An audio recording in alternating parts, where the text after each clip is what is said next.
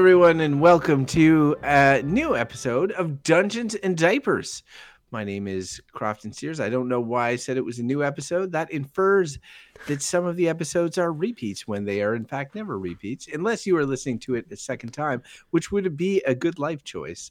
With me, as always, is Ryan Murphy. But before I punt to Ryan, I have to say I added, as always, but as many of you longtime listeners may be aware, we've been on pins and needles here at the Dad Show. You know, all the producers, all the grips, stagehands, the whole 9 yards.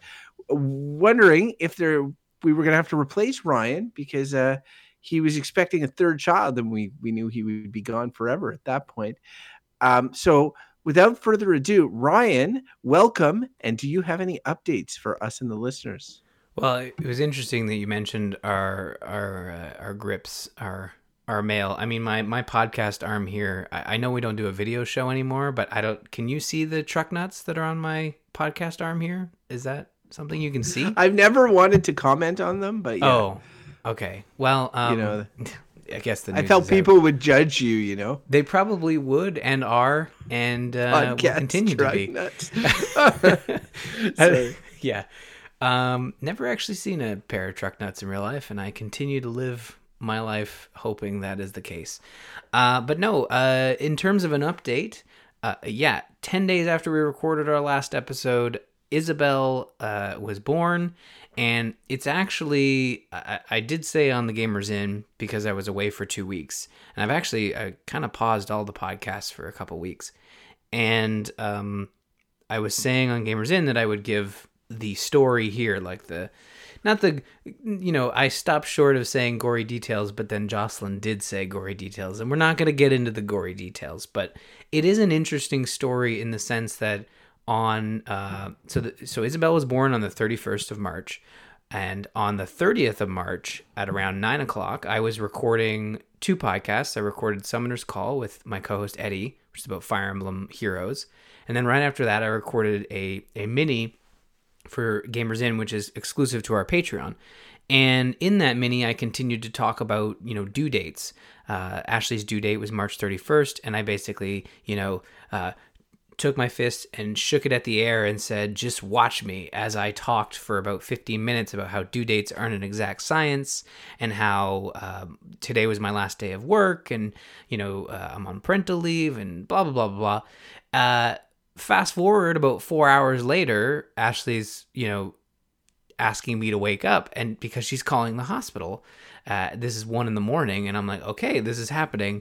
None of our other kids were, Ashley didn't go into labor in the middle of the night. It was always a convenient early morning or scheduled 9 a.m. I think Abby was a scheduled appointment where we just had to go in and start the process. But with Isabel, it was that typical movie, it's 1 a.m, we got to leave right now, it sucks. So we were, and then on top of that, we're in a global pandemic, so I'm not going to forget that detail. We are, eh? Yeah, we are. We'll talk more about that later on as well. So we get to and every other time Ashley was in labor, she doesn't let me drive ever, because evidently my driving makes her sick, and it's 10 times worse when she's pregnant. Something about the way I brake and turn, I think it's perfectly normal, but it's all good. But this one, she's like, no, you're driving, because I'm in some serious pain here, which is new. So we get into the hospital, and there's no one there. We're supposed to come through Emerge, and I know you're saying, like, oh, it's 2 a.m. Well, the Peterborough Hospital here in Emerge is always busy. There's always people there, but there was literally no one. It was a ghost town, and it freaked both of us out. But, talking to the nurses, they're essentially saying that people are taking this pandemic so seriously that they're only coming to the hospital for emergencies or to be tested for COVID-19. So that was kind of wild. As we went in, there was no one there. They brought us upstairs. There was maybe like 2 other rooms occupied, people in labor. So it was interesting. We got in there. They were only allowing 1 support person, so I was allowed to be in the room. Whereas with Ashley's, our other 2, we had a full suite of people, like Ashley's mother, Ashley's sisters. It was a lot. So this time around, it was just me. and the nurses and the doctor, and we're in there, and yeah, it was interesting. We essentially went in at 2. We've got all settled in labor and delivery at 2 a.m. and Isabel was born at 2:52 a.m. It was a very quick turnaround. So holy smokes! I know. Ashley has quick labors, and essentially, So this is a usual thing for you guys. Like, it's not. yeah, it's pretty quick. Like Caden's was a little slow. I think we got in there. We ended up. It was like a 4 a.m. wake up call, and we went into the hospital, and he was born shortly around noon. So that was the longest one. Abby was maybe. We had to go in. So the thing is, like, Ashley's water didn't break with Abby, and she was strep B positive, so she had to be on antibiotics until for 3 hours or so before they'd break her water. So essentially, once they broke her water, the only reason we were in the hospital for so long was because she had to have those antibiotics, right?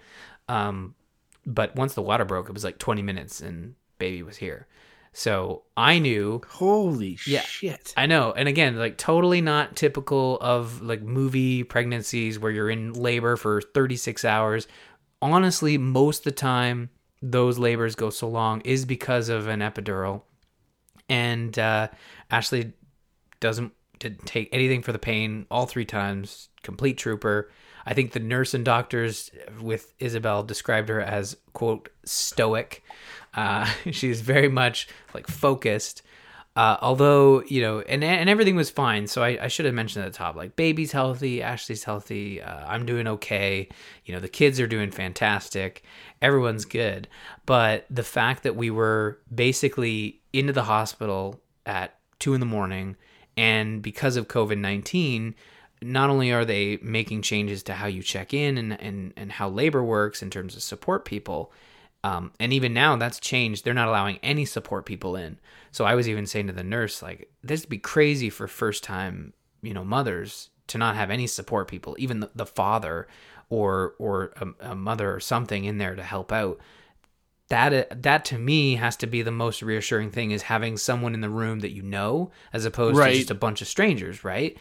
At least if I put myself in that position, I would be like, it would not work. I would need someone I know in the room. So now they're not allowing any support people because of COVID-19, and that was put in place maybe a week after Isabel was born. So, God, geez, that seems like I mean, I guess it's for the protection of the healthcare workers, because it's one more point of contact. But like, you know, in most cases, like a husband and wife, they're probably isolated together and therefore have the same germs. And, you know, like if they're in contact with one, they might as well be you know, like there's no, I understand to a certain extent, but like it does seem excessive. And going through such an important moment in your life without a loved one or support person is like sort of an unsung tragedy of the whole pandemic. Yeah. No, it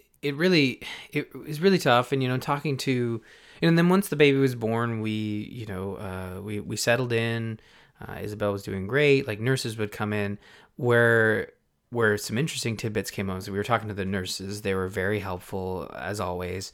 And, you know, shout out to, you know, PRHC, not that they're listening, but we have had no issues. All 3 babies born at the Peterborough Hospital here, and their labor and delivery is fantastic.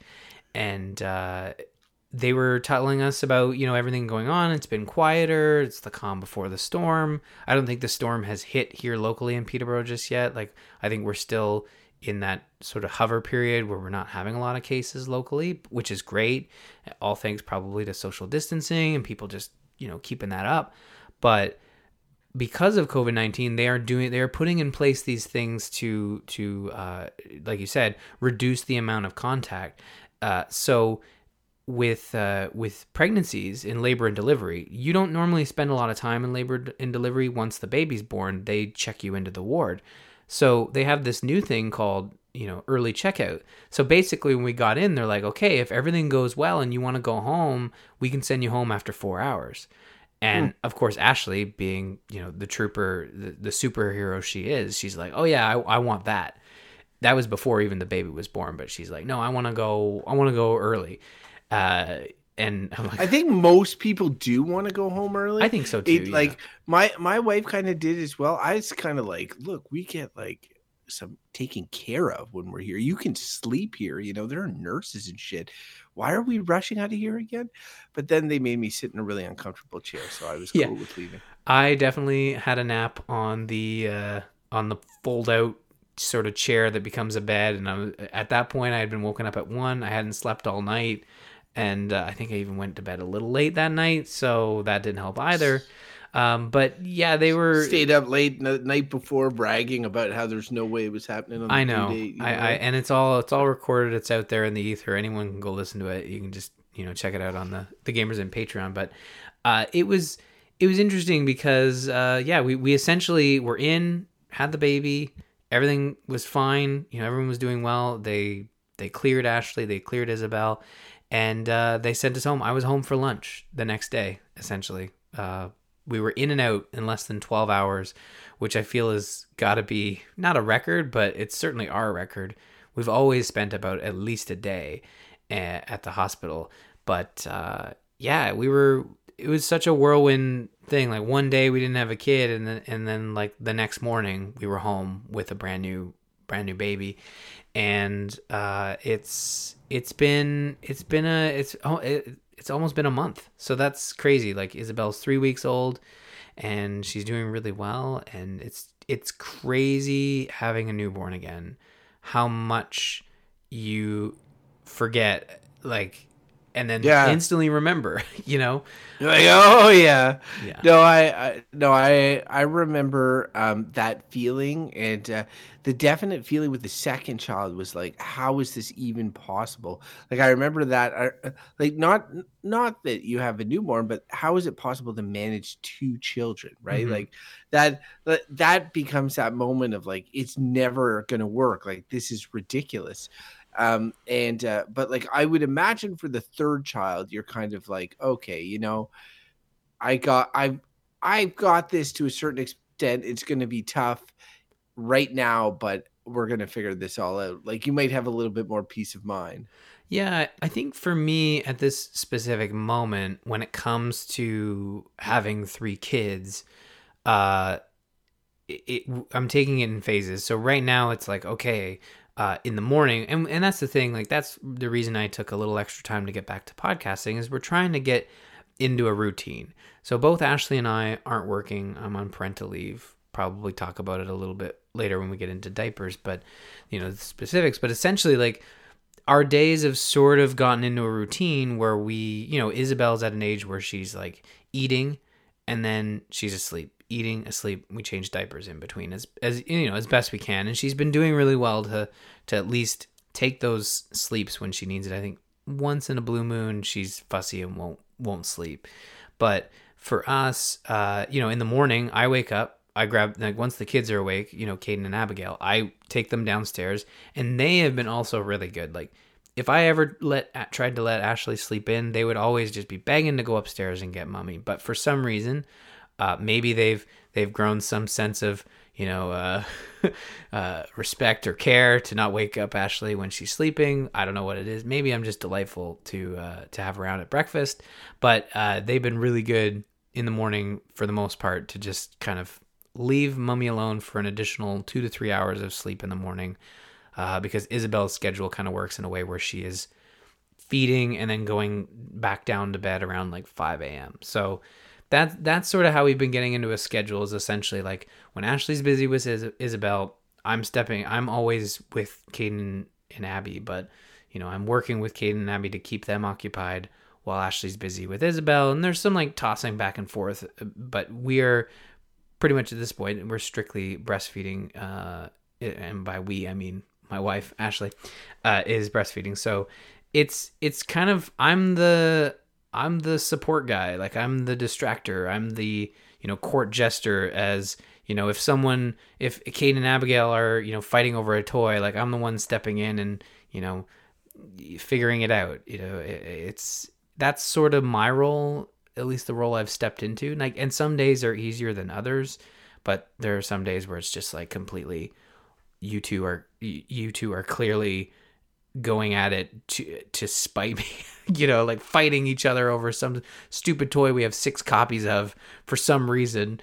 I don't know. It's wild. It's like they can tell, but we've been cooped up as well inside, and that's been a struggle because the kids would go to the park every day, and the parks are closed. So we've got like an empty backyard, and we've got nothing for them to do but run around in circles. So it only goes so far, you know. It is funny because like we were talking the other day, my wife and I, about like if you could have one thing back, like just one thing, what would it be? And we both said the park. And it is just so funny because like the park, it's not for us, it's for our kids, right? Mhm. Like, and it would just be a thing. Like if we could have one thing back, it'd be the park. And I think it's such an age and where you are in life type situation, because a lot of people would probably say like restaurants or you know, like socializing with friends, you know, and all that. And we were both like on point to be like, no, the park, because we have nowhere to go. Like we have nowhere to go, and the kids are asking for it. And there's nothing more heartbreaking than a 2-year-old saying, "Park, Daddy, park," I know. and you saying, "I'm sorry, there's a global pandemic, and because of the germs and viral load on the monkey bars, we're not able to go." And she's like, "Park, Daddy," and I'm like, "Did you not listen to me?" Yeah. You know, Have you not been but listening? yes, but yeah. So I'm glad, and congratulations, and I'm Thank you. glad to hear everyone's healthy. I'm glad to hear Isabel is in the world and doing all her newborn eating and sleeping and pooping things. Hmm. I totally am glad to hear Ryan Murphy has become a full-time dad to 2 children while his wife has to manage the newborn, because that's how I imagine it. I imagine you just like keeping these 2 little monsters from destroying you and the house, because that's where you're stuck. Yeah. Um, so you know, speaking of that, like it just so happens, I guess, that you and Ashley had your 3rd child at this particular moment in I time, and know. that we took a break at this moment in time, right? Like it just so happened. So there, it's actually, the world has completely shifted in the past. Since pretty much like our last episode, we were talking about like, whoa, shit's been getting real and things were just happening, and work was just changing, and now obviously, like in time of recording, we're like April 23rd now. There's been like a month pretty much plus of isolation. And I guess, how are you guys holding up? I know it's tough to tease apart having a newborn, because I was housebound a lot with the newborn as well. Mhm. Um, with tease apart having a newborn with this new world, but like how do you get groceries?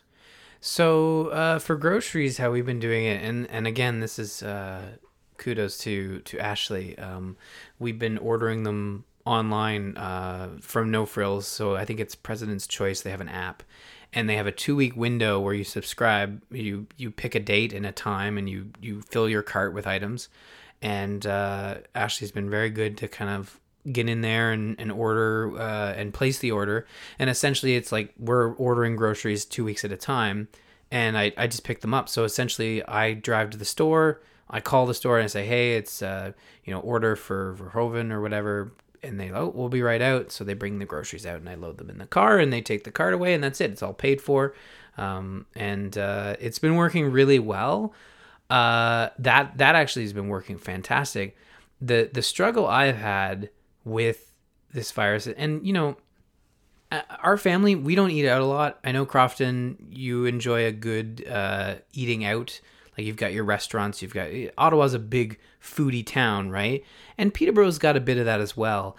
And I was saying to Ashley, like, I really feel bad for these, local restaurants, these local businesses that, without customers are essentially like gonna fall apart and wither. So I thought, oh, well, let's try Skip the Dishes or DoorDash. We've never done it before. We always we order pizza and stuff, but we ordered DoorDash, and because we're parents, we wanted to eat the good food once the kids went down. So I said, well, let's order it for 7:15. You punch it in the app, you get it from a specific restaurant. We wanted to try something new, so I think it was burritos or something, and then we were bathing the kids, and I come downstairs, and the kids are down, and it's like 7 o'clock. It's like, oh, our food's here. It's early. So I bring it in, and I'm like, did you not get a notification? Because Ashley ordered it on her phone. The food arrived 30 minutes, like 45 minutes early. So it was sitting outside in the cold for 30 minutes. And I'm like, well, that's not great. Like, you say 7:15, you at least think they're going to deliver it around 7:15. So we open it up, and the food is just cold. So we heat it up, and it's just mush. And I'm like, oh my God, just terrible. So that's been my biggest struggle right now, is like not just the parks, but like trying to do what I thought was a good thing, and also like Ashley and I could have a nice meal in and try to support a local business, and just like fell apart. It was terrible. Oh man, we were complaining about it for days afterward. Not much else to talk about, right? But I don't know. Do you have much experience with those services? Like, did I do something wrong or something? Like, I figured I did it pretty perfectly. I think they're struggling. Like all of them are struggling to adapt to the new world order. Like the delivery services, obviously, when you were talking about the groceries and the no frills and all that, we used to do pickup. We do pickup of groceries. It was one of our life hacks. Not everybody does that. You order it online, you just show up, they put it in your car. They would often give you a gift of appreciation. They were so happy that you were using that service. Like, oh, here's a free granola bar and a drink. I'm like, oh, sweet. Thank you. But now everybody is using it, and they're just like, you've got to order weeks in advance, and you can't edit your cart, and they make mistakes, and there's nothing in stock. And when the workers come out, I ask them how they're doing, and they're like, oh, we haven't had any breaks. And it's just crazy for them. And I think to a lesser extent, delivery is struggling because they're trying to get people to trust that the food is safe. And this is tricky because like even my wife, she, and the fewer points of contact we can have with other people, the better. And so while she's okay, obviously okay with one big grocery trip a week, ordering out has been a struggle. And I also want to support like local businesses and stuff, but I crave some of the meals we have. If we're stuck at home, like I want to get from some of the places that we used to order from, and those places like Skip the Dishes and Jits and all, Just Eat, and a lot of those, they take a huge chunk out of the pay of the restaurant. So we're trying to go directly to the restaurants and order from them. And one of the big things is just looking at takeout versus delivery. First off, I'd like to get out of the house. Like I never get out of the house. I have no reason to get out of the house. I work in the basement.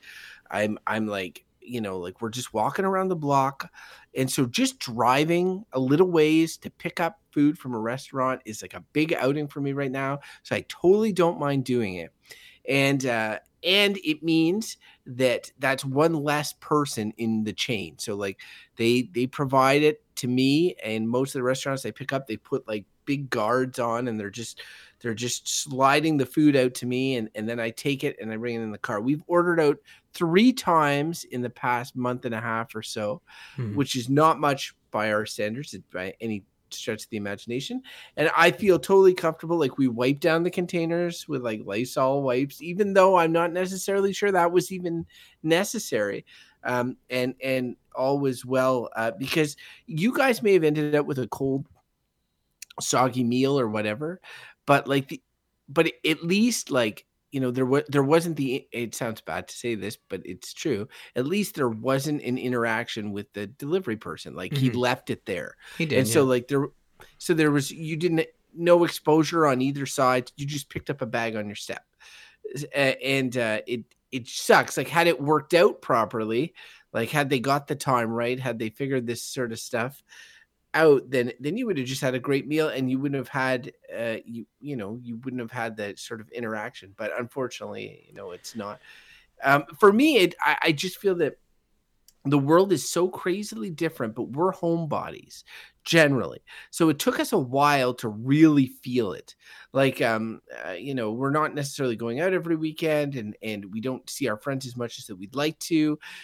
For God's sake, I do podcasts with a lot of my friends. I see a lot of my friends virtually or on the regular anyway, so that it's taken a while, and I would say that this week has been the week where we've really started feeling it. There's always been something to look forward to, and it started to feel like there's less and less, and as well as it's just become tougher on the kids. I don't know how your kids are doing. I'll say that my kids have been amazing up until this past week, where I feel like Gwen is starting to, the 5-year-old is starting to really feel it.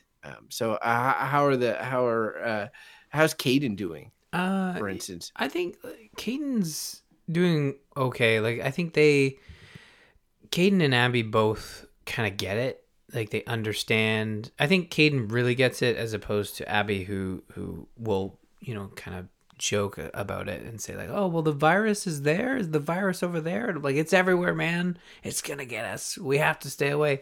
But for Caden and Abby, like, I think the good days are where we figure out a way to get outside. We go for a walk.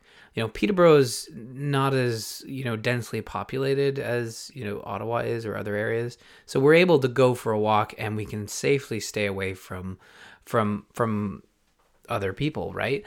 And it's just a matter of keeping them moving, but it's also been like kind of bitterly cold. So that's where our struggle is. But here locally, just down the street, there's a house where they've got these 2 large stuffed animals. And every morning they go out and they change this sort of setup of these stuffed animals. So one day they're like playing darts. The other day they're watching Netflix. They're at the beach. So they dress them up in like beach wear and stuff. So that's sort of been our daily routine, whether we're driving by on our way to a trail or something, or to go pick up something, or other days where we're walking just down the street to see this thing. So that's been a good sort of daily routine for the kids to get them to understanding of what we're doing. But then there are other days where we just we do a PJ day, and we'll watch a movie. We're not watching more TV than we normally would, but I think they're doing okay. And we did order a play structure. We're going to try to build it in the backyard. So that the promise of something for them to do in the backyard has also, I think, really helped. Although they shipped us the wrong one and a bunch of broken pieces. So we're in the same boat. Like, Jesse was like, "Oh, we need to order stuff," and like slides have are really tough to find right now. We ended up ordering this green house. Like, it's like a playhouse, but it's like all about like recycling, and it's got like fake solar panels and all of this, and like it's got a doorbell and all this. But Clara at her daycare loved the playhouse, so we were just looking for a playhouse. It's like a little Tykes green playhouse or whatever. And anyway, Gwen and I assembled it over the course of like 2 weekends of and it was brutal in terms of assembly. Like, just tons of screws, and like some of the holes are pre-drilled and then other ones are not, and it was just like, but now it's up. Oh, thank God. It's great because Clara can independently play in it. Like, she'll go outside, she'll be like, my house, like it was for her 2-year-old birthday, and she's so excited. She was so excited about it, so it was all worthwhile. But man, like, we feel fortunate, and you've been to my house before. Yeah. We feel fortunate to have an enclosed backyard in which that we're able to sort of like put some of this stuff and maybe provide entertainment for the children, because they're the ones I feel the worst for. I do find it funny though, like, Ryan, I'm not sure, like, you probably even more so than me, but early on, in particular, people who were like isolated were just like, oh my God, like, I watched so much Netflix, and like, I need a good game, and I'm gonna read this book, and like now I can take up painting, and and I'm making some bread or whatever, and you're just like, fuck you guys, I have kids, like, and I have literally no extra time, like not an iota more extra time. My commute is already really short, and if anything, the lack of a barrier between home and work Yeah. has made my work's been crazy. I've been doing more work, and it's been an abnormal situation at work as well, like in terms of like adapting to this, and I've had to do a bunch. Still a relatively new job for me, so I'm trying to get into that groove as well. So like it just means that I have not an iota more time, Mhm. and everybody is going on the internet about like, oh, I did this or that. Oh, you're not finished Final Fantasy 7 yet or whatever. I'm like, God, I'm lucky to have been able to play it at all. I bought a book because I was like, oh, I'm in a pandemic. I'd like to start. Tried to start reading this book like 8 times. I get nowhere because I've got like no time and I'm super tired and I can choose to do maybe one thing. And I know that's what this show's about. It's like balancing this stuff, but it feels like in the pandemic situation, it's even been harder to balance or to carve out that time for myself. Maybe my kids are going to bed later. I don't know. But it just feels like there's less and less time available for, even though I'm at home all Mhm. day. Like today, I went outside for the first time at like 5 p.m. and it was a beautiful day. Like I Yeah. was in my basement all day working. And then at lunch, bless her heart, Gwen wants to play Animal Crossing with me. And so like I'm like, all right, but like that was my hour of like I have lunch and then we come down, we do a half hour of Animal Crossing, then I got to go back to work. And it's not like I know, people might say, well, Crofton, you're at home. There's no camera on you. You don't have to necessarily do your hours perfectly in this exact way. But the thing is, it's my work's been so busy that it's been like, no, I need to get back. Like I'm checking and people are waiting on my responses for a bunch of stuff. And I feel like stressed about it. And so, yeah, I know I end up getting back sooner than later in hopes that I'll be able to be done sooner than later. So it's been for me, very, very stressful. And just recently I've sort of had conversations with my boss. I'm not the only one at my work that's been like this, about like how we can better manage time, because my wife has a job as well and they've been much more flexible at her work based on the fact that she's unable to do a lot of her job right now.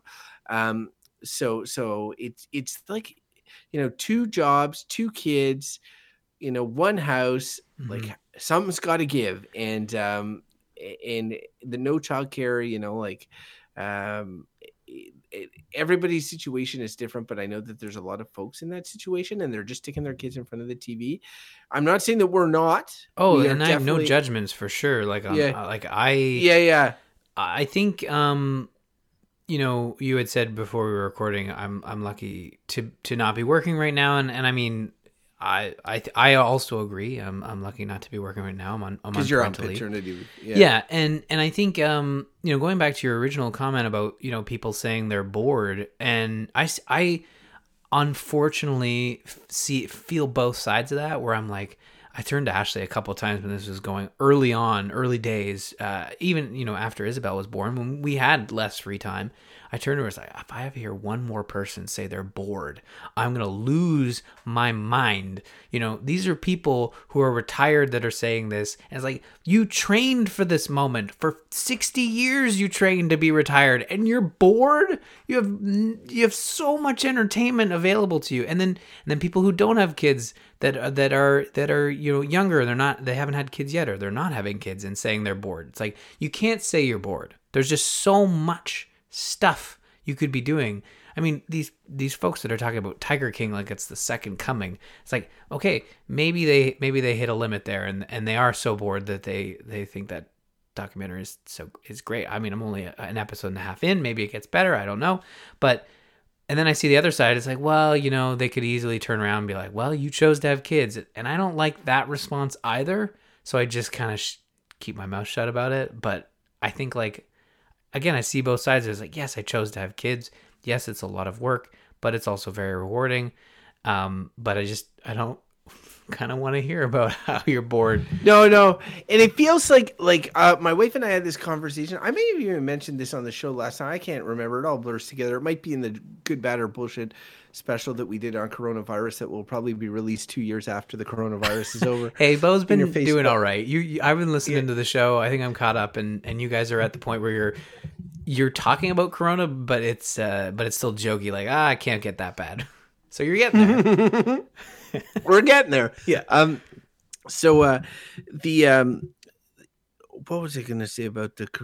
God damn it! People are saying that they're bored, and then I'm on the other side of it, like yeah. Like, so that is really, really frustrating. And me, like, because you're a bit younger than me, may be something that you face with more often than I am, because most of my friends have kids to a certain extent and are in some sort of situation. But even if you have kids, it's their age as well, right? Mm-hmm. So like Gwen is 5, and if I had 2 5-year-olds right now, I would buy another Switch and another copy of Animal Crossing, and I'm pretty much set. But like Clara is 2, and she is like just turned 2, and Gwen didn't have much of the terrible 2s, and Clara definitely is showing signs of like wanting to push limits and all that. She's still super adorable, whatever. But also she's stuck at home, and she loves going to the park, and she can't do these things. She misses her daycare friends. I can tell. Like there's a lot of stuff. So the age that Clara is a shitty one for this situation, unfortunately. And that's the thing. Like, even if you have kids, like I hear people with 2 teenagers and their whole social lives are being cramped or whatever, or they're acting out and they're at home. That can be tough in a different way. Like, everything can be tough, but I would say that, like, for me, like, even when talking at work, everybody's like, well, I have kids. And I'm like, yeah, but do you have a 2-year-old? Because, like, I feel like if you have kids and you're like, I got a 7-year-old and a 9-year-old, I'd be like, yeah, okay, they're kids, but you can just sit them in front of a screen, can take care of them. And I'm not saying that it should, but I'm just saying, like, it's not all kids are necessarily the same. And just because you're at home with kids, like, just like you have a newborn, that newborn has different needs. If Ashley was like, well, I have 3 kids at home, and be like, yeah, whatever, just put them in front of a screen. Well, one's a newborn. Oh, okay. People understand newborn, but it feels like when you get, like, even just to 2 or whatever, people don't understand the amount of care that a 2-year-old requires, or entertainment or monitoring, as opposed to an older child. The good news is that the 2-year-old doesn't get depressed or doesn't feel down based on the situation, where I can see Gwen as somebody who's more aware, as a 5-year-old, starting to be like, like, why can't I see my friends? When am I going to go back to school? When is sort of like, she has a better sense of these things, and that's that. But at the same time, is also able to self-entertain a lot better. Yeah. And I like, for us, what we've been trying to do is make sure that Gwen has something to look forward to, or something that every day that will make her sort of entertained. And I'm about to say into Animal Crossing here, so if you want to stop me, now is the time, because I'm gonna go. No, I guess I would just say that there's Isabel there, if you can hear. Hi, Isabel. It's cold outside. I think Ashley's letting the dog out. Essentially, when it comes right down to it, I think us as parents, we should feel comfortable to be able to put it out there into the ether and say, like, oh man, this pandemic's really, hurt me when having pandemic with kids. It's terrible. And then folks who don't have kids or are finding themselves in moments of boredom, they should be able to state that opinion. And maybe we can just agree not to, like, harsh each other's vibes. Like, they can complain that they're bored. We can complain that our houses are hectic. But I've seen so many, personalities and friends on Twitter and Facebook say, yourself included, say that they're swamped with the kids during this pandemic. It's like, oh, just be glad you don't have kids during this pandemic, that sort of thing. And then getting these responses back of, like, oh, like, I guess you shouldn't have had kids, or those type of responses. It makes my stomach turn. That's all. It sucks. Oh, I do hear it. And Jesse and I've had these conversations about, like, this is a once in a lifetime generation beyond event. I asked my 70-plus-year-old mom, I won't date her on the show so that she's not embarrassed, But I asked her, like, in your lifetime, have you ever seen anything like this? And she's like, no, I haven't. Um, Even in my mother's lifetime, aside, like, there's the world wars in her mother's lifetime. But she's like, it would go back like to the Spanish flu or whatever. But she's like, I've never seen anything like this. So my mom hasn't, I haven't in my lifetime. So it so happens that this happened at one point during my lifetime, and it's the time when I have a 2-year-old and a 5-year-old. And I would say I would say to that like there's people that say, like, you are really lucky. You're getting additional time with your family, and this is totally true. You're getting additional time with your family. You're getting to like, there's a lot of people who are combating loneliness right now. Yeah. And that are having a difficult time, and you were totally not. And it's true. If anything, I would just love to have the whole house to myself for a day or something like that. Or a day. I find myself sometimes, saying out loud, like, man, just a day, Yeah. just a break, like a small break. Like, again, and I even look at folks who like, I don't know. There are some folks who only have 2 kids or 1 kid, where it's like, yeah, it's still hectic, but there are those opportunities where you can say, I'll take the 2 kids, I'll distract them for 3 or 4 hours, so you can have the afternoon. We don't obviously have that luxury because we have 2 kids that have to entertain, and then we have a newborn, which again is fine. And we've never, like, we obviously don't have the support of grandparents because we can't right now. You can't drop the kids off. You can't have them here to watch. You can't even have, an aunt or uncle to stop in and just watch the kids for a couple hours. It's something we can't do right now. So, yeah, it's a struggle, but we're going to obviously get through this, and we'll look back and be like, yeah, we did get that extra time at home with the kids, and you have Animal Crossing to talk about. Like, well, I have an uncle who we've sort of like compromised the social distancing for, so that he can help out, and his name is Uncle Tom Nook. And Tom Nook is the raccoon that sets up your island in Animal Crossing. Now, just a little background here, not that anybody needs it, because according to my Twitter account, everybody is playing this game.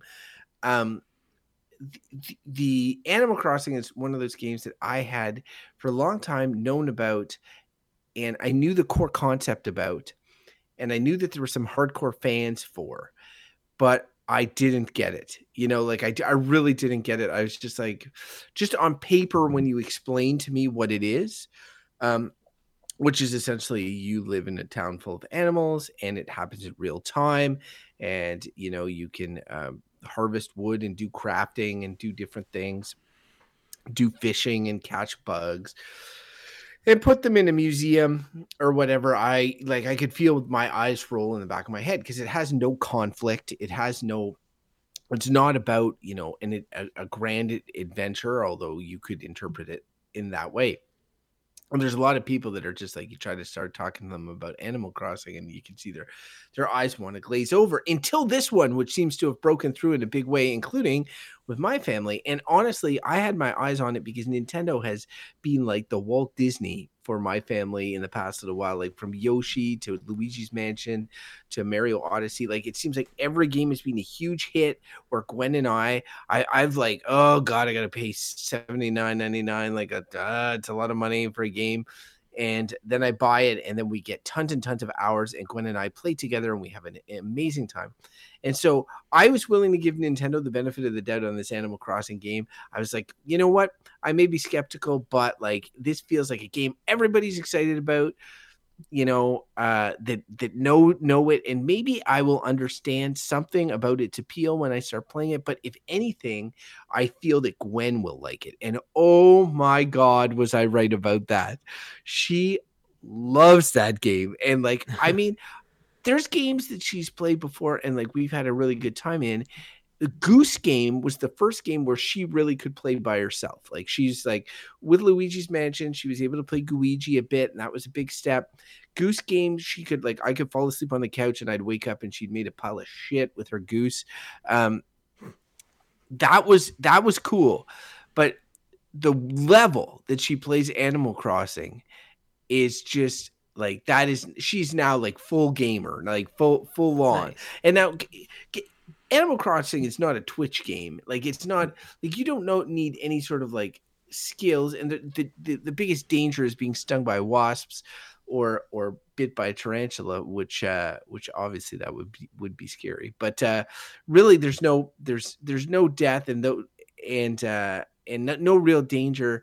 And it's just going around and doing stuff, and in a nice environment, and where you can decorate and garden and do all these things that you sort of like can't really do super well right now because of the coronavirus situation. And so because of that, it has just gone down super easy.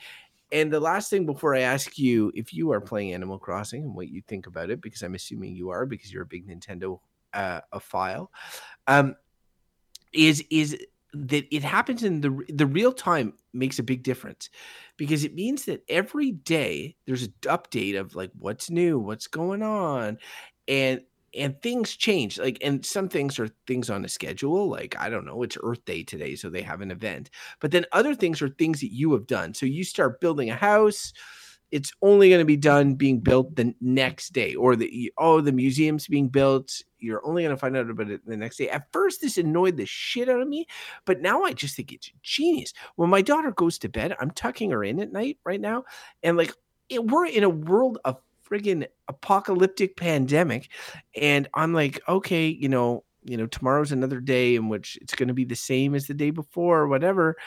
And I'm like, instead of like saying like just good night, Daddy, she'll say, oh, Daddy, you know what I'm excited about? And I'll say like, I don't know, Gwen, what are you excited about? And she'll be like, oh, tomorrow is like some merchant is going to be there in Animal Crossing, or tomorrow is like tomorrow the this building is going to be built, or the other thing, or whatever, or and I'm on full on rant here. I knew this is gonna happen, but we do things in the game because it's also a tool set in a weird way. Like you can arrange a scavenger hunt for your child in the game. There's a board at the outside the town hall where you can write messages. You can leave hints and have your child go on a scavenger hunt where you bury stuff across the island. Mm-hmm. You can mail them letters with. We found out like you can mail them letters and you can attach presents to it. Every night now she expects it. She's like, I can't wait to see what you're going to send me tomorrow. Like after we're done this podcast, I have to get on Animal Crossing to find something she doesn't have to mail it to her, so that when she wakes up tomorrow and plays the game, that she has mail and that it has a present and a nice message from me. Really good, and also super annoying. So yeah, like because of all that, though, it's just like this robust package of tools to entertain your kid during a pandemic and to teach them, because we're doing a bunch of like reading, we're doing like math stuff. She has this crazy thing where she seems to be trying to put every merchant on the friggin' island out of business. So she has created her own shop in which she's trying to undercut the price of Nook's Cranny. Pretty much everything's $1, which is amazing, because she has so much more time than me to get shit. She's made a museum on the beach, which has taken up most of the beachfront, which was annoying. She refuses to donate things to Blathers' museum, who's the museum thing now. She now puts them in her museum on the beach. She piles up all these like animals, and it turns out like the fossils, which I thought like there's no way you can do anything with the fossils. If you get them assessed and you drop them, they turn into full goddamn skeletons. So the entire beach is a dinosaur skeleton right now of mismatched parts. So it is really funny because the way that you. Like Jess and I were talking about, like there was a story a few years ago about this guy who passed away, and him and his son played this racing game together, video game, and they kept time trial competing on the same track, and so the person with the best time would become the ghost car, right? Like it's the car that you had to beat if you're playing the time trial. The time trial is single player. You're just racing against a ghost version of the best time. So anyway, the dad got the best time, and then he passed away. And and then the kid found, like, they'd forgotten about the game or whatever. The kid found the game at one point, and he started racing against this ghost, and eventually was about to beat it, and then did not, so that he wouldn't erase his dad's memory or whatever. Super sad story. I'm tearing up just talking about it. I really wish I hadn't mentioned this story, but the point is that Gwen's island on Animal Crossing is such a pure representation of where she is as a child, and like what she's thinking, the way she decorates it, the where she puts things, the crazy ideas she comes up with. Like, I'll be walking around, I'm a resident on her island as well, which is annoying as a resident, but cool as a dad. I walk around on her island and I see shit, and I see like pure representations of her imagination. It's just crazy, like really cool things. If it's not her opening a store somewhere, like, and when I say opening a store, like, she gets a kiosk, she gets a bunch of wooden tree stumps. She puts goods on each of the wooden tree stumps, and then like sets it all up so that, like, and she's 5 years old. I'm like, man, this is pretty impressive. So I have to say, I'm a friggin' huge fan of Animal Crossing New Horizons. Ryan, I have ranted for like what feels like an eternity.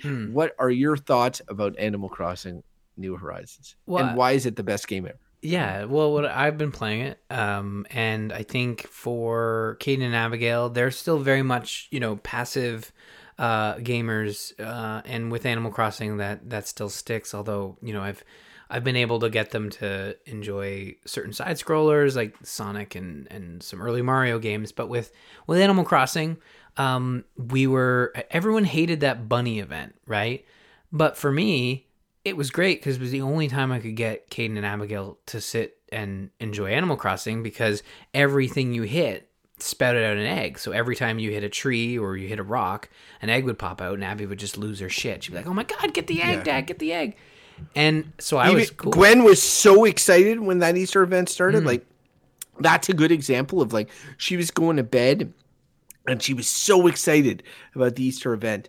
And I think it's a testament to how badly they mishandled that event, that she couldn't stand eggs and was just throwing them on the ground within like a day, So, like, because she loves that shit and she was so excited, but they just made it too crazy, right?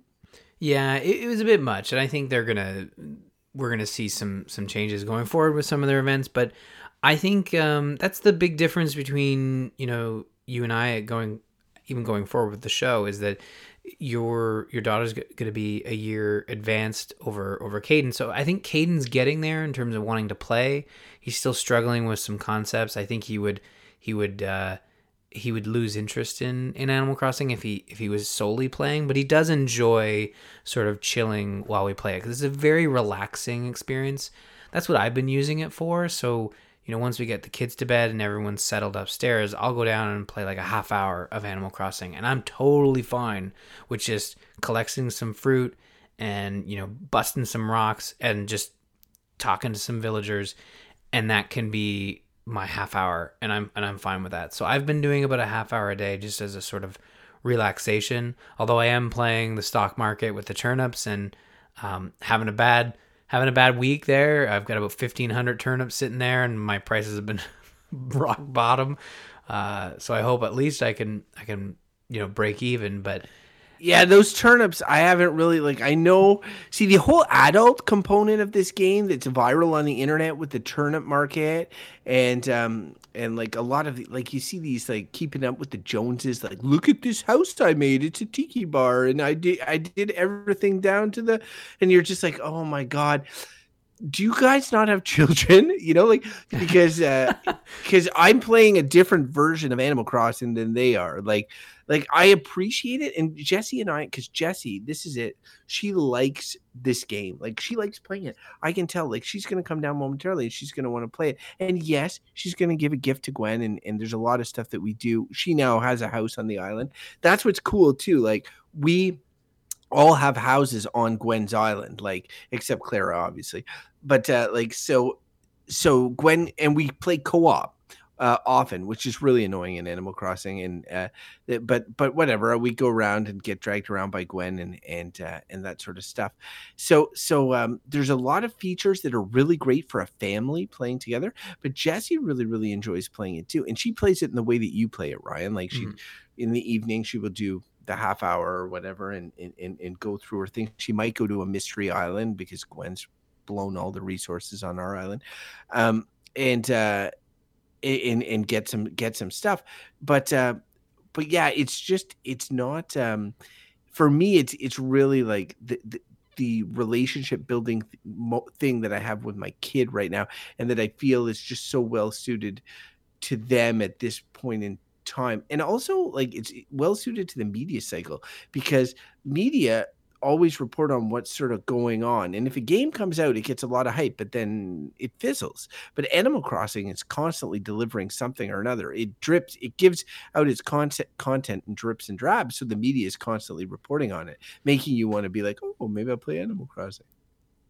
Yeah, no, it's been an interesting, and I mean, every time an Animal Crossing game comes out, I find that everyone jumps on board, and I think the way Nintendo's been supporting this one, and I mean, we've only seen not like this though. No, not like this. No, and that's what I'm saying. I agree with you. Yeah, like the way Nintendo's been supporting this one, at least from the first update, people are all over it. Like they announced this upcoming quarter of content with like the Earth event, the museum day, and then literally a month of wedding season, and people are like ecstatic that they're going to have all this new stuff to do. And it's not like previous Animal Crossings where it's like, oh, it's Christmas or it's winter or it's Halloween. These are events that are sort of adding on to everything else you're already doing in the game. And I agree with you. You have that Keeping Up with the Joneses thing where I'm like, I'm not affected by that whatsoever, because I'm like, I just want to enjoy the game. So I'm stoked that I'm still going to be working on my house when Halloween's around, when Christmas is around, because I'll be able to enjoy those events and enjoy continuing to play Animal Crossing at my own pace. But I know some folks have like really ran with it, and I think that's where visiting their islands has been fun for me to kind of see what other people are doing. I like just unlocked terraforming, and I've no interest in like diving into that right away, but Caden was over the moon in that I could put land in rivers and build bridges and then destroy bridges. He was so like having a ball. We're not like it is. I went by time played, and it is the game that we have played by far the most on the Switch out of all games. Bear in mind, Breath of the Wild we have on the Wii U, not the Switch.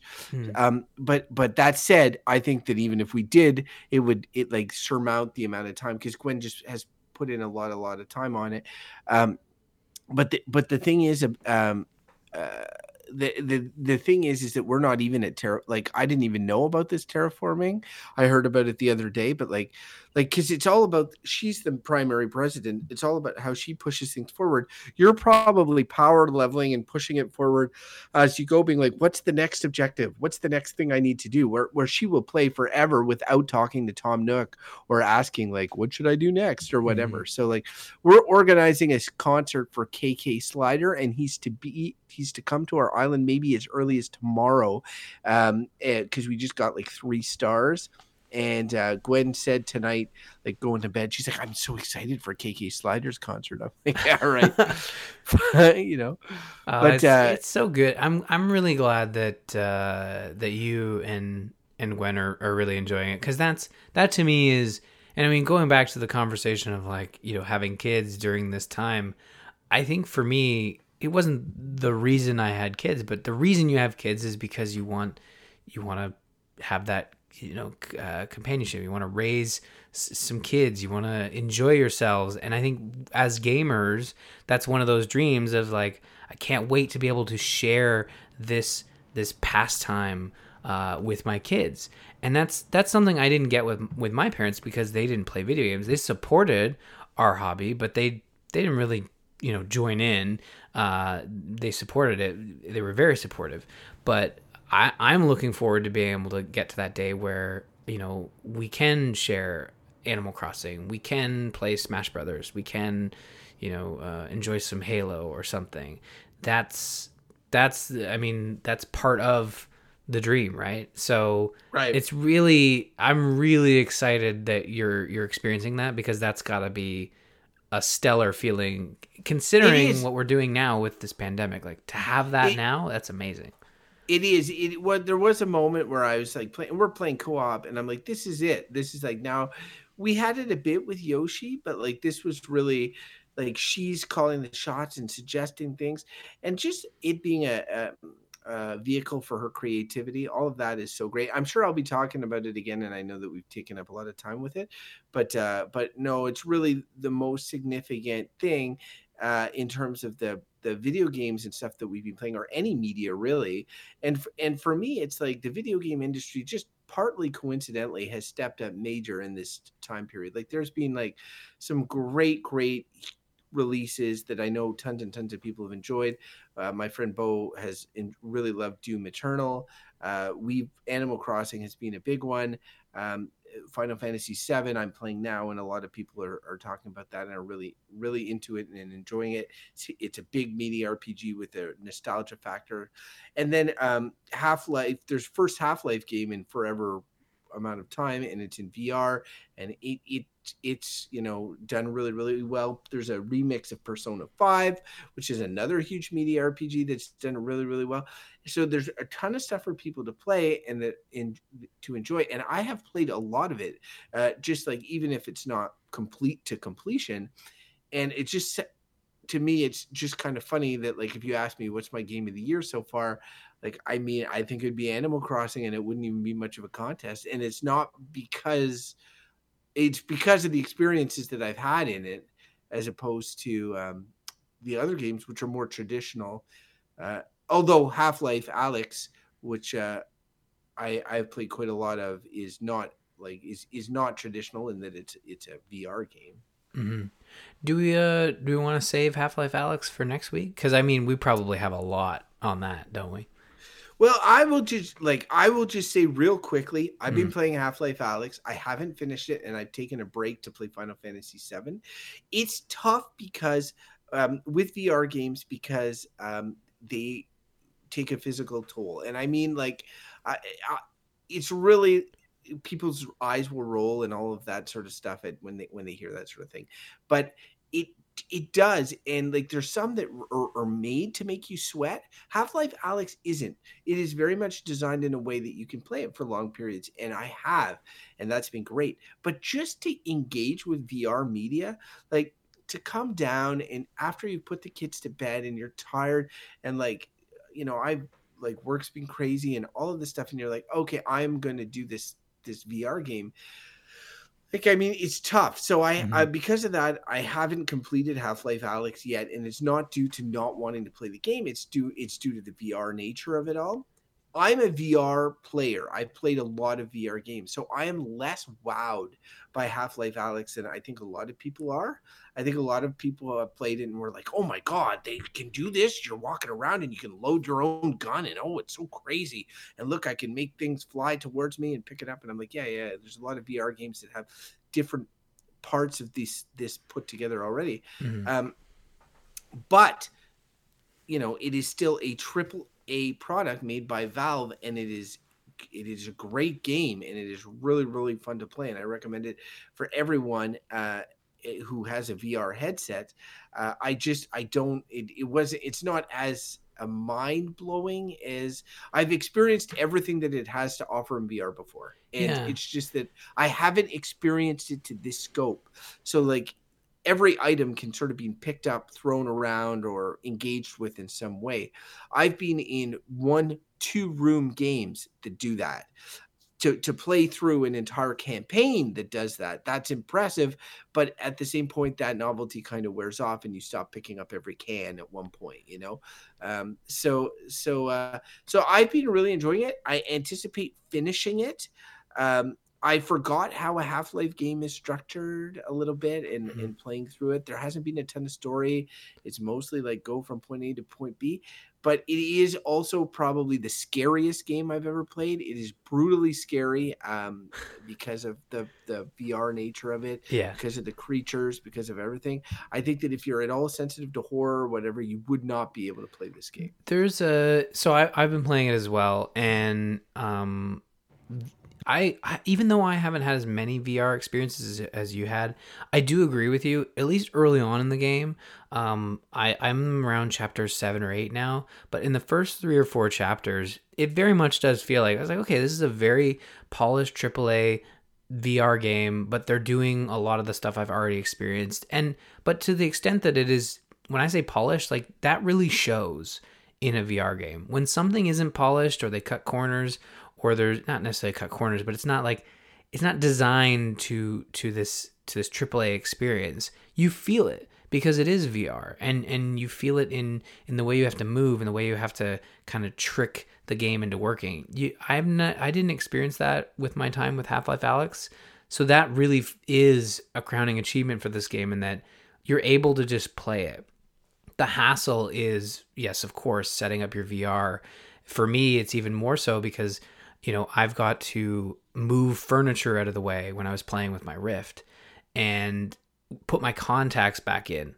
I wear contacts all day. I can't wear my contacts into the evening. My eyes start to get sore. So I have to either, take the glasses on and put the contacts back in after having them out for a couple hours. Like that also puts a strain. We're not just talking about like moving around and sweating. We're also talking about the strain on your eyes because you have this like headset strapped to you. And then I've been kind of playing around with the Quest, and I've been playing it on the Quest and doing it wirelessly. So I was also having to figure out, okay, how do I stream the VR game from my computer to the headset through virtual desktop, and how does that work? How do I get that going? And I did get a pretty good setup, and that's the cool thing about the Quest is that you don't need tracking. It's all done by the headset. So rather than moving furniture around, I can just step into my living room and play there, my front room and play there where there's just always space, and just kind of clear the kids' toys out of the way and have some fun with it. So I've gotten to a point where I've found the most comfortable way to play. I just haven't, like you said, I haven't had the time to finish it. I think I'm halfway at this point, but you're right. Yeah. Like the story is, the story for this one, in the sense of Half-Life Alyx being a prequel to Half-Life 2, I think that affects the story in a way where you're waiting for the shoe to drop of like, okay, they made this game for a reason. I hope they didn't just pick this time frame so they wouldn't have to address, the cliffhanger of episode 2, Half-Life 2. But right now, that's kind of what it feels like. They're not filling in any gaps. It's just a very cool VR experience. And as a Half-Life player, I want to see some story. And I think we get there, judging by people's reactions to this game. Yeah. But no, I think you're right. It's not where I'm at yet, but I've never really cared about a Half-Life story, and I'm a story player, so that's, like it hasn't been a big issue for me. And I will say, and I heard Kirk Hamilton on the Kotaku podcast mention this, and I agree with it. One thing that's very interesting, or that you think about in Half-Life Alyx, because it's a Half-Life game, it's essentially a first-person shooter, and is that it takes and VR games do this in general, but this one really does. It takes away abstractions that your mind makes when playing video games. So, for instance, in a video game, most first-person shooters, if you walk up to a door that you can open, you click the A button and then it opens the door. Or maybe some games the door would just open when you bump into it, but likely not. If you need to reload your gun, you click the reload button, and your character reloads the gun. There's an abstraction there between what you're doing and what is shown on screen. And a VR game takes that abstraction away. If I need to open a door, I open the door, I'm the one that turns the handle and pushes it out. If I'm pointing with a gun, I'm the one. I need to have good aim. One of the biggest upgrades in the game is the laser site for any gun. You can get it on multiple, but before you get that, it can be literally brutal to even hit guys, and especially under pressure. Like you're nervous, your aim is off. It's not like the steady aim of a first person shooter where you're controlling an abstract character. And then the reloading, and people have talked a lot about that, is each gun has its own specific reloading system. And they're not like super complicated, but there's generally 2 motions to most of them. And you can fuck up, you can drop your clip on the ground, you can do all sorts of stuff. And yeah, like you get better with it as the game goes on. You're like, okay, I know how to do this, and you pull it together, and that's really cool. But it's an abstraction that becomes real in that game, and that's why like it is good as a first person shooter, but it is great when you add in all these new things that you have to do. The problem is that I'm at the point, I'm not saying where I'm not surprised anymore, but like because they add new set pieces like most of these games do. But I'm at the point where I know I can see the seams, and that takes a little fun out of it a little bit. Like I know from a distance now if I can open a door or if it's a texture map, you know. I'm like, oh, that door I can't open. You know I can't. I'll walk up to it and you won't be able to open it. It's just a texture map. Like it's not and so like when you get to that part in a video game, even in a VR game, it makes it less immersive, but it makes me better at it too. So anyway, I'm sure we'll talk about it when we both near the end. I'm on break, but I plan to go back to it for sure. Yeah, for sure. Me too. Just cognizant of time, I will say that for me on the diapers side of things, we've already talked being at home and coronavirus, but we had a big Easter weekend recently, and Gwen was so excited about this was again like having something for her to be excited about the Easter bunny. Were your kids like, do they get the concept of the Easter bunny and that eggs are going to be hidden and that, or do you do that? Oh yeah, they get it. Both Caden and Abigail were very excited to find eggs. We hid them. So what we do is I don't know why we buy a bunch of chocolate. I even said to Ashley, like, why do we buy so much chocolate and put them in these plastic eggs when we know like we're probably going to eat most of the chocolate ourselves and give up a small amount to the kids, because there's nothing worse than having kids, having too much chocolate. But then you see the way their eyes light up as they're looking for these eggs, and they both really, really dug it to the point where they're like, oh, is Easter Bunny coming back again tomorrow? Thinking this is a standard event. But no, they had a great time finding eggs, and I also enjoyed hiding them. I think that's one of my favorite, and hopefully people aren't listening to this. We're the Easter Bunny helpers. Don't worry about it. I also kind of enjoyed hiding them, but it was also like end of the day, and I was the one who put all the chocolate in the eggs and then put them around, and I was like, oh god, this is a pain in the ass. But it was so fun the next day to see like Gwen in particular, and this was the first year Clara was old enough to like get it, and she was also like, we had to have a conversation with Gwen, like if the eggs are easier to find or more available, then like maybe Clara should be the one to get them. And so they did a really great job of sharing them, and it was really great. And then the next day, or sorry, that was a Sunday. The Saturday of that weekend was actually Clara's 2-year-old birthday. And so she became 2. We had like a little virtual party with family, and it was really great. Clara had a great time, got some great presents, including that goddamn house that I've been building. And then it was the Easter the next day, and then Gwen on Easter Monday, Gwen lost her first tooth, and she was so excited about that. And then I can't believe that they lose them so early, but I guess that made sense. I checked into it. I was like, this seems early. Did I give her too much Easter candy? But no, it was that's what's supposed to happen. And then the Tooth Fairy came the day after the Easter Bunny came, right? So like it's just a lot of intruders in our house during a COVID situation, but it was a good, anyway, it was a good weekend. I won't go into it much more than that. But we had a good Easter weekend with a lot of events in our household, which is nice because it broke up sort of the COVID monotony, but we then felt it a little bit more afterwards because the following weekend was not as notable. Yeah. Oh, well, I mean, yeah, I can certainly feel that in terms of, so like right after Easter, it was tough for the kids because, I mean, they still it's both of us not working and the kids not being in any sort of preschool or anything anymore. It is tough to keep track of what days there are, and so what we've done is we've like tied a specific day to like a movie night where we have like a pizza. Either we ordered in this time and we went and picked it up, and we've been watching the Kung Fu Panda movies. Caden really gets a kick out of those.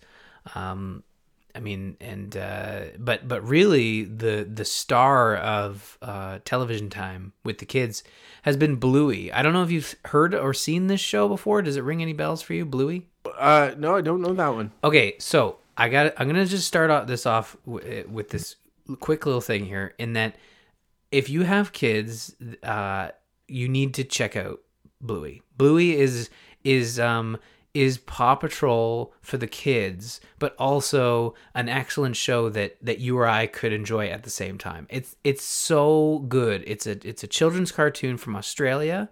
It's available on Disney Plus. They're 7-minute episodes, and they're so cute and adorable, but they have this representation of the parents that just feels so spot on.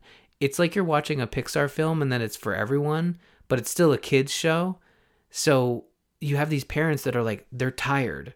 They exclaim things sometimes when, their kids, step on their toes or something. Like, it's not something you see in these children's cartoons where either the parents are non-existent or they're perfect, right? But in this show, Bluey, it's about a family of 4. They're basically, there's no humans, that all the humans are dogs essentially, and it helps it's Australian because like all the accents are amazing. But yeah, you have to check out Bluey. It's the only show that both Caden and Abigail will sit and watch and enjoy. Caden loves TV. Abby she loses interest so quickly, but Bluey, it holds her attention. They love it. You have to check it out with your kids. They'll probably both, I mean, again, Good like rec. I think Gwen will enjoy it, and I know Clara will enjoy it. And it's, again, I've sat there, I've watched every episode, and it's fantastic. And I can't say that about Paw Patrol. It's mind-numbing, Paw Patrol is, but this is great. My kids are watching Dora the Explorer, and they'll agree to like that one. And now Clara's starting to see Spanish words, which I think is really cool. But at the same point, I really wish there was an equivalent for French. When I was a kid, there was this show called Marie Soleil that doesn't exist really anymore, and it's really hard to friggin' track down.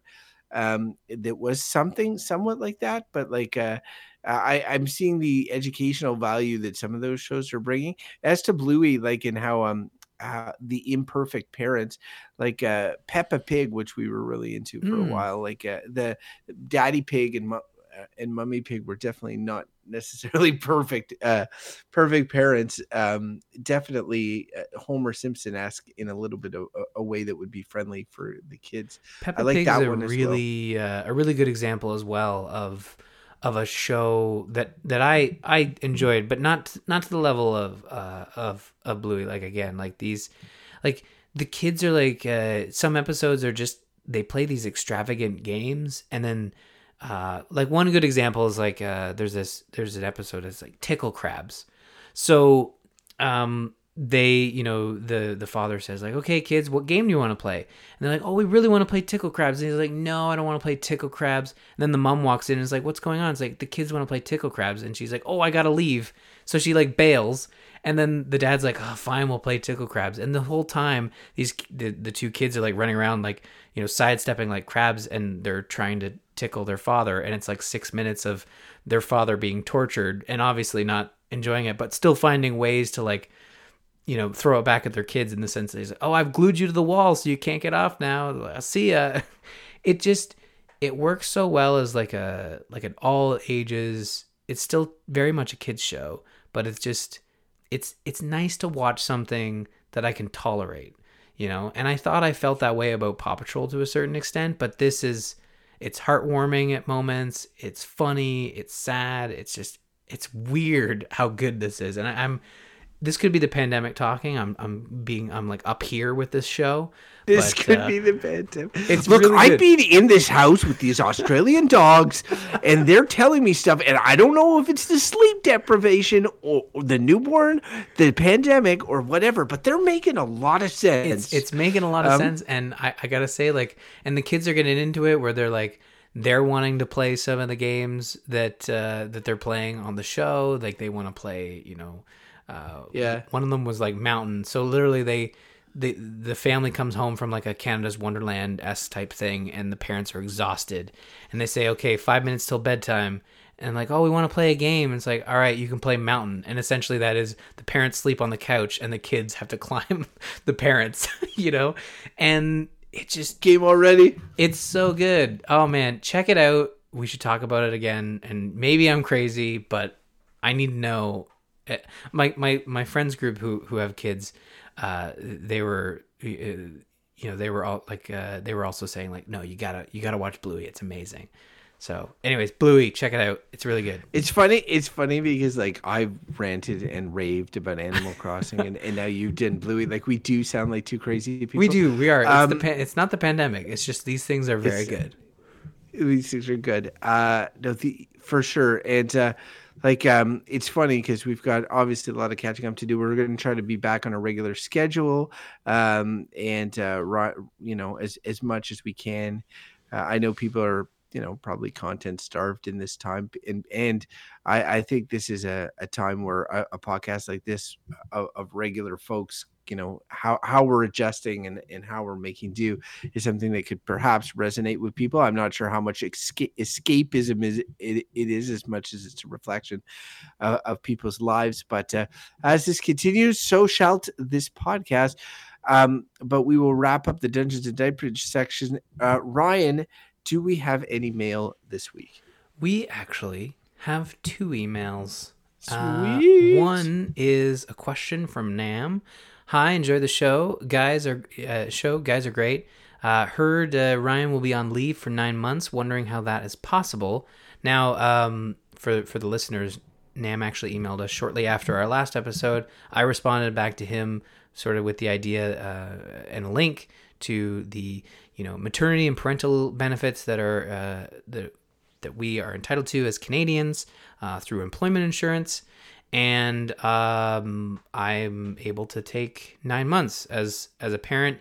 Now, most of the time, the father wouldn't take that amount of time because it's shared between the mother and father. But Ashley, having had 2 kids already, didn't have enough hours to qualify for maternity or parental leave. So I was able to take the full 9 months. And we figured since this is our last kid, we planned for 3. I said, you know what? Screw it. Let's do 9 months. Let's make it work. It's odd that it just so happened to be timed with this global pandemic, but oddly coincidental. No. But just to flesh that out too, Ryan, it's like Ryan's able to take 9. 9 is available to either the husband or the mother or the father. Yeah. But the first 3 are of a year-long period are uniformly only available to the mother. That's maternity leave only, and it is a great benefit that we have here. It's funny you read that question as like, heard Ryan will be on leave for 9 months, wondering how that is possible. You're like, you read it as if Nam was concerned about you being on leave from work and wondering how it was possible. I read it as Ryan's going to be off the show for 9 months. How is this possible? Will Crofton just talk by himself? and because it does, he says, hi, enjoy the show. So I figured he was talking about the show. And the answer to that would be, if Ryan was off for 9 months, I would just talk by myself. The real hurdle there though would be, do you know how to record? Do you do that? Can you do that? I would, that would be a hurdle. Yeah. It's all a hypothetical up to this point. I would have to figure it out. But definitely, I feel like I could, as my Animal Crossing rant from earlier in the show would You and Gwen suggest. could hold down the fort for a couple weeks. Yeah, I think you'd be fine. I could have guest hosts, the children in my life, Gwen, Clara, Bo, like they could come in and say a few things. Anyway, so you said 2 emails. What's the other one? Yes, we got an email from Derek. This is a big fan of our show. Hey guys, Derek here again, wanting to weigh in on the current insanity. I work in EI, employment insurance processing, and get to deal with the 1 million plus applications we received in just over a week. This was an email from a month ago, so it's way more than 1 million now. So that's been fun. The department is mostly... Wait. Oh, go ahead. Let me stop you right now. Say thank you so much, Derek, for all that work. Frontline worker. That is freaking amazing. Anyway, keep going. No, kudos. Definitely. Thank you. Doing a big part. And I know a lot of, federal employees have sort of shifted over to, Service Canada and CRA to kind of help with that. So it's, there's a lot of essential employees out there that are across the board just doing an amazing job, frontline staff. But email continues. The department is mostly working from home, but at this time I'm still in the office due to not having a separate area to work at home. Work has been a bit interesting to say the least. The kids, 10.5 and 8, are loving Animal Crossing. It's actually teaching them about money management and how Tom Nook is a crook, but equally adorable. Hell yes. Yeah. Are you also experiencing that? Are you trying to teach your... No, well, this echoes what I was saying earlier about learning and stuff. Definitely Gwen is understanding money management a little bit, and yeah, I know. Definitely, there's been some lessons that have been appropriate. Although interest-free loans is not something that she should get used to. No, definitely not. Definitely not. School is starting up virtually today, March 30th, since last week was scheduled spring break in Alberta. We have a laptop that we set up for the kids to do their schoolwork online. Our school board is set up for Google Classroom, and they have a lot set up on there. The kids are getting stir crazy as I write this. We have a snowfall warning for 10 to 20 centimeters of snow over the next 24 hours, so that'll really make it even more crazy. It's taken a while to get into the new routine, which is changing now that we have the school stuff starting up again.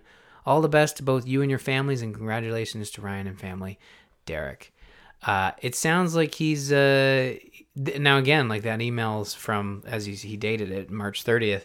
So things probably have changed quite a bit for him as he's going forward. That's the thing, like for school, that's the one thing I am very grateful for is that the kids aren't in school yet, because I can't imagine that being an easy shift, right? No, it's definitely not. And Gwen's on Google Classroom for kindergarten, and I know senior kindergarten, like people would scoff to a certain extent. Oh, kindergarten, what are they doing? But they have their day lessons, and she does a lot more than I ever did in kindergarten.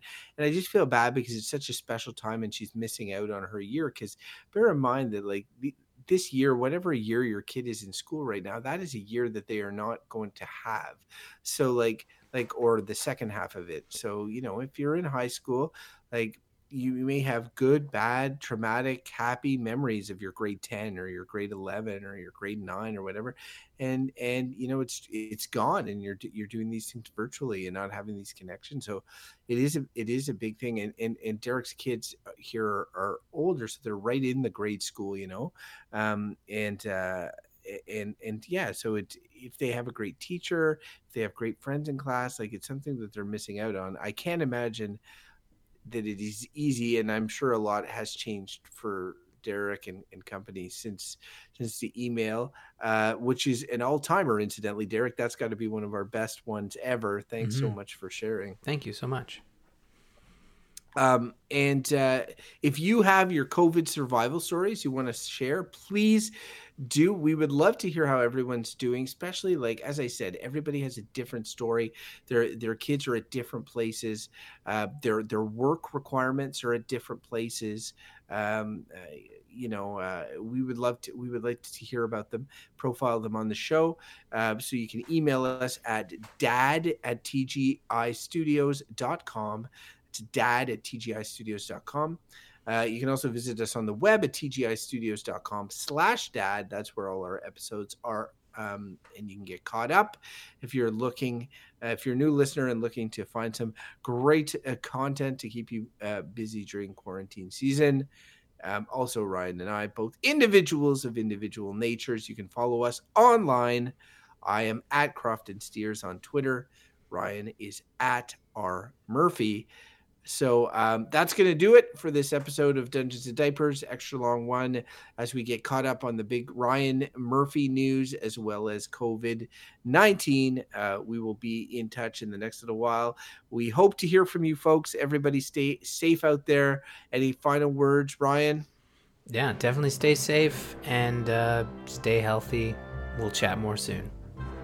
Bye, everybody. Bye, everyone.